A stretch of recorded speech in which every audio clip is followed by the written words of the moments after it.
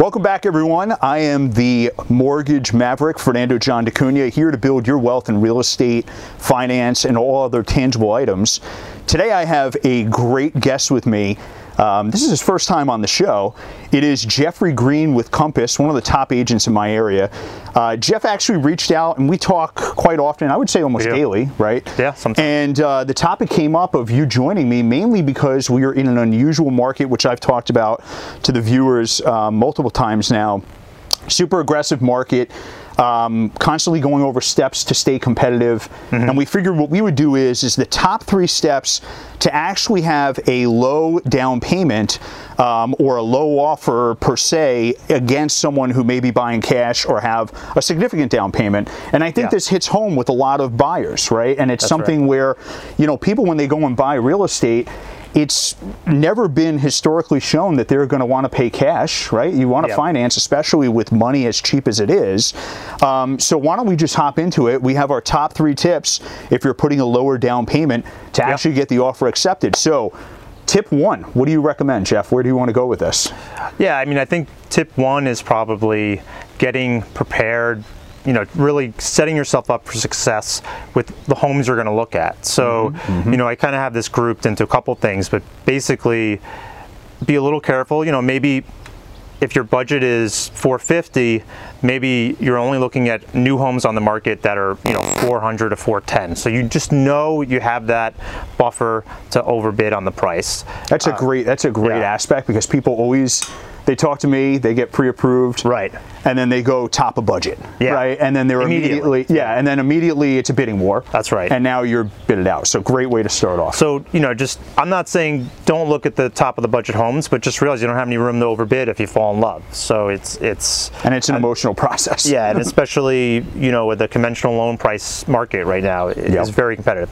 So I'd say that's one in the beginning there, and then also, you know, keep a real close eye on homes that are maybe 3 weeks on the market and don't have any offers, because, you know, if you're going to have more success without competition from your 20% downs. Correct. And then also keep a real strong eye on anything that comes back on the market or is a price drop. Because again, that's your sort of nice package of style of homes, or not style, but you know, group of homes that you're going to be more successful with than your, you know, 3 days on the market, you know, 40 showings, house and 10 offers. Yeah, and I think I mentioned this in one of my previous episodes. You know, I was talking with someone where a property was listed on a Friday. By Sunday, they had 40 showings and 8 offers. And, you know, the thing about it is that people are always going to, clients are always going to buy homes, right? I mean, it's a basic necessity like food, clothing, stuff like that, water.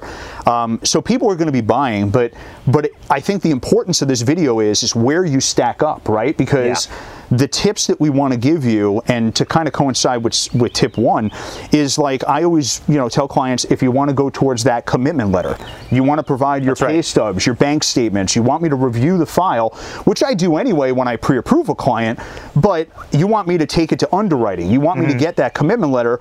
That makes you a stronger candidate maybe to Jeff and I, right? And we're like, okay, now we know that underwriting at this lender is willing to finance you, but the problem is the other side educated enough to then look at that commitment letter and say, I know what I'm looking at, right? Like this, you know, okay, this does hold more weight than the other offer, you know? As you know, I do have a lot of listings, and what also happens is when you get these 8 offers and you're bundling, you know, you're sort of stacking up where each, you know, the A pile, the B pile, the C pile, maybe if you have a 5% down there that's fully committed, you know, stands out. I mean, it'll stand out because the losing the financing is not really a risk. I mean, the person's vetted. Really, just the house has to come through on an appraisal. You need title, appraisal. Yeah, and that's basically you're going to need title and CVO and all that issues anyway. So from the down payment and the financing perspective, that it should help a lot if the message gets through to other agents and sellers. That's another story. I agree, and I think the importance is what we just mentioned, that education piece of it. That's right. You know, and looking at certain types of listings, you know, agents like Jeff are going to point you in that direction. We've worked with a ton of clients together. That's right. You know, clients, when they get my information, or if I'm giving them to Jeff, they're just a different type of client. They're not you know, and I bring this up to some of the attorneys we know together, and even to some other agents, or even my wife, I bring it up. You educate to the point where they're not going to see properties and wasting their own time, your time, the seller's time, looking at a home that's going to be in a bidding war that they can't afford. Yeah. You know, and I know that kind of sounds ridiculous, but like I've always mentioned, it is an emotional process, and you want to stay within your lane, you know, per se. All right. Yeah, and I mean, look, there's nothing wrong with doing 5%, 10% down. It's just, unfortunately, in the market we're in today, you're up against, you know, more down payment and all cash buyers. You have people paying cash to take money out of their retirement. Yeah, and then to buy homes, and then they just finance the day after they close. I have a client. They do delayed financing and they just refinance basically and take the equity out. I have a client right now who's buying a $1.5 million property, putting half down, and still has more money to go full cash. Right. He's just like, I'm just only going to do half. Yeah. So tip number 2 is something that we call buying as is, right? And this is something where Jeff is going to elaborate on it, but it's basically you're going into the offer and you're not nickel and diming, right? You're just kind of saying, you know, I'll take it as is. I'll take the property as is. So why don't we speak to that and how that can be really powerful? Sure. So, you know, most deals are structured in a way where there's a handshake agreement on the price, and then we head into a home inspection. And, you know, that home inspection can bring up all kinds of small issues. It can bring up some big issues as well, but if you can get to a handshake agreement on the price and say, look, I understand I'm buying a used house. I understand that there might be minor issues. There might be some windows that don't close properly, or some GFCI plugs that aren't in the bathroom. Yeah. And it's just like, look, I'll take the house as it is. I'm not going to come back and ask for repair requests. And you can kind of label it as, look, strictly as is. Just go ahead and send the contracts out, or you can also go in it as, you know, I really would like to have a home inspection, but I'm taking it just for informational purposes only, as long as there's no, let's say, you know, gross safety issues or some kind of major capital improvement like a failed septic or you know, obviously a roof or a you know, a foundation or something like that. And then, you know, obviously you may not want the house, or maybe it's, you know, maybe you go back to the seller for some requests then, but they're going to get that no matter what. Well, it's funny because I've seen this as is kind of contingency more so now, because, you know, traditionally in real estate markets, you used to be able to, like what Jeff said, get an inspection, go back to the seller, negotiate. And actually, my wife and I have been burned a little bit on this over the years when we're negotiating on investment properties, where we go in, investment property, let's say listed for $300,000, we're like, we'll give you $250, right? And traditionally, we're like, well, okay, well, $290, you know. Now that's not happening. The offer process is very different over the past year and a half. It's the as-is structure of a deal, if you're putting lower down payment, brings you back in the game.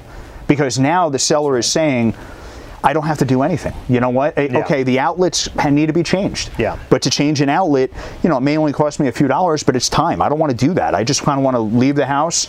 And like Jeff said, if there's no health or safety issues, you're good to go. You know, you should be able to get financing. And I also think, you know, if you're a seller and you're sitting there and you have 5 offers and you want this done, and you're like, you don't want to go back and forth, it's like, here's one offer that is, it hits the price, you know, and it hits the as-is terms, and they're like, look, literally I can call my attorney and this contracts can go out. I mean, that may put you, you know, farther ahead in the pack. And that's a good thing about as is as well, what Jeff just said about contract. The thing is that contracts sometimes delay the process. Like I have clients awaiting contracts right now, and it's been 2-3 weeks. They're still waiting for a contract. You know, and when that's happening, what you're experiencing is you're not only experiencing the angst of not being legally obligated to buy or sell the home, right? So the seller can accept another offer, but you also have the fluctuation of the interest rate market, right? And that's usually not even thought of, right? And like rates, just like, I mean, look at tech stocks. We're shooting this, you know, it's towards the end of May 2021. Tech stocks are all over the place the past 2 weeks. You know, it's like you're having a heart attack if you own Tesla and all this stuff. So it's the same thing with housing rates. You know, you're waiting for that contract to be drawn up and signed, and your rate may have been 2.8 3 weeks ago, and now it's 3.3. Yeah. Now your buying power is different as well, right? And there's remorse. So step 2, buy as is, or try to buy as is and submit the offer as is, and try and get the contract quick. Yeah, just I would say if you can stomach it, just say, look, I'm going to have a home inspection, but my word is it's as is. Please send the contracts out. I'll sign them by today's Wednesday or Tuesday. I'll sign them by Friday. And my attorney's ready.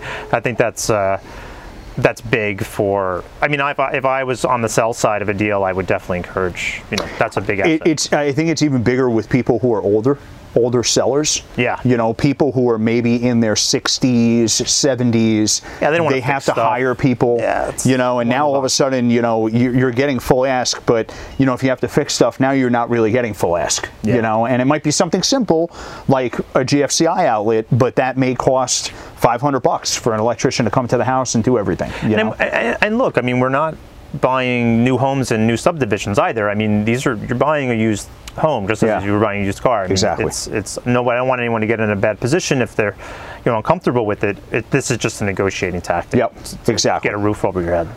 So finally, we're at tip number 3. And tip number 3, I like to call our bonus buying tricks.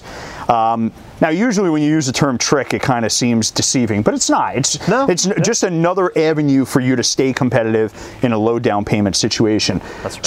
So why don't we start off? We mentioned like a lease buyback.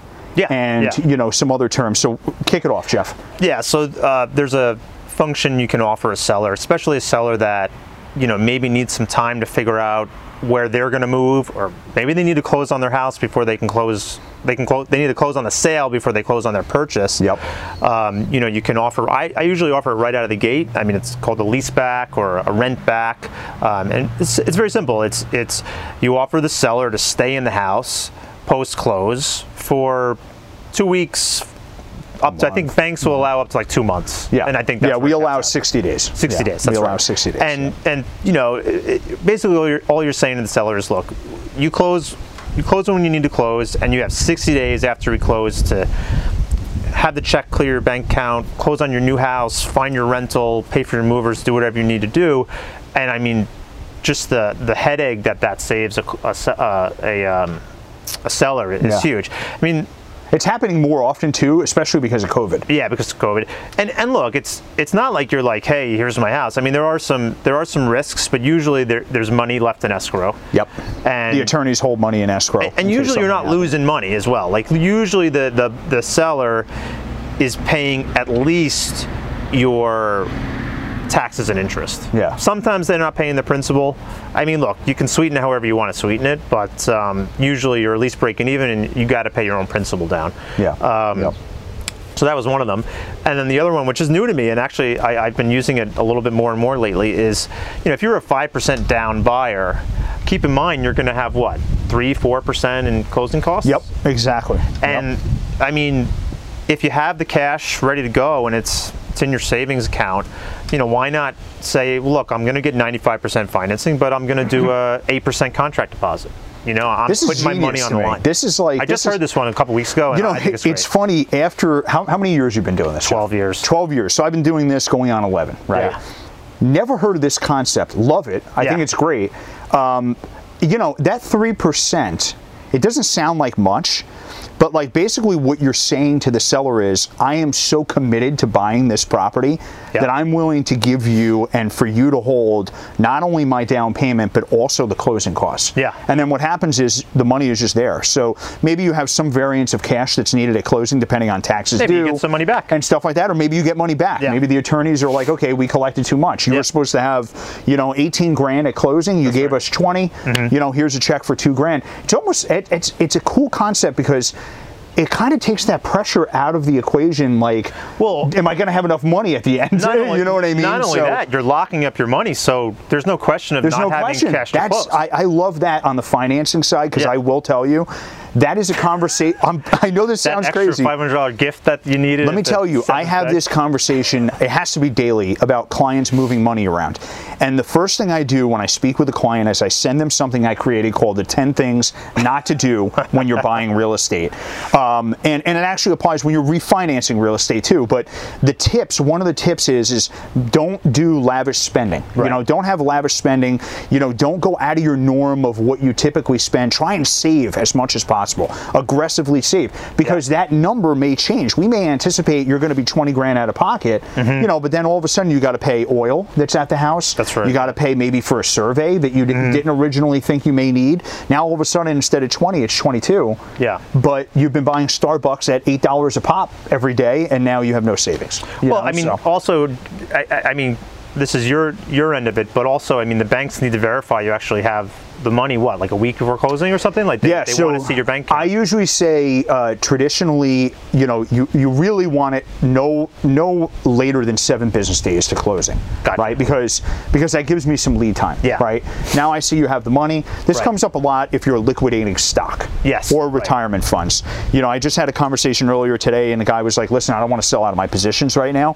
I was like, "You have some leeway, but you need to." I actually told him 10 business days just to be safe, but I usually say 7 to 10 business days, because I need to see the money being withdrawn and then actually deposited into a liquid account. And it has to go personal to personal too. I had this happen to me too. Yeah, you can't go business to personal. Can't do that. You can't. If you're using business assets, that's a whole nother ballgame. Right. You got to pay yourself. Pay yourself on payroll and then exactly. So this is why what Jeff says. I love the concept. I think listen, prepay your stuff. You show up, make sure you work your wrist out, sign everything the day that you close.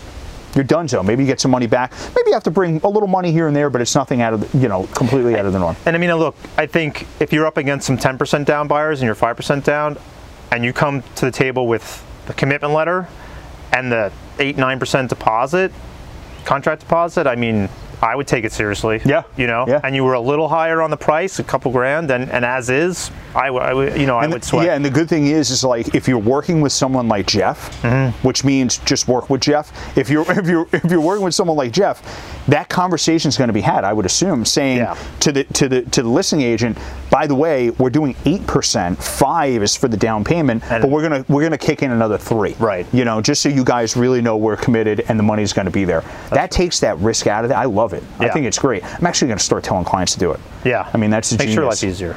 It makes my life... Less bank statements to look through. It's true, dude. I mean, I have to source money all the time. It's crazy. And people really don't, you know... If you're watching this, the biggest thing is, and it's tried and true, and I've told people a million times, listen to your professionals. Yeah. You know, don't. It's like going to a doctor and then comparing it to WebMD, right? There's going to be some misleading information on the internet, but a professional will tell you is, you know, limit spending, make sure that you have the funds available, and this allows you to kind of take that whole equation and just say, I have the money. I know it because this other person's holding it. Yeah, you know? Absolutely. I love it. I love it. So this was the top 3 tips from 2 top producers, Jeff Green with Compass, Fernando the Mortgage Maverick D'Acuna. Thank you so much for watching. If you want to ask Jeff any questions or follow him on social media, what's your handle? Jeffrey.green@compass.com. That's his email.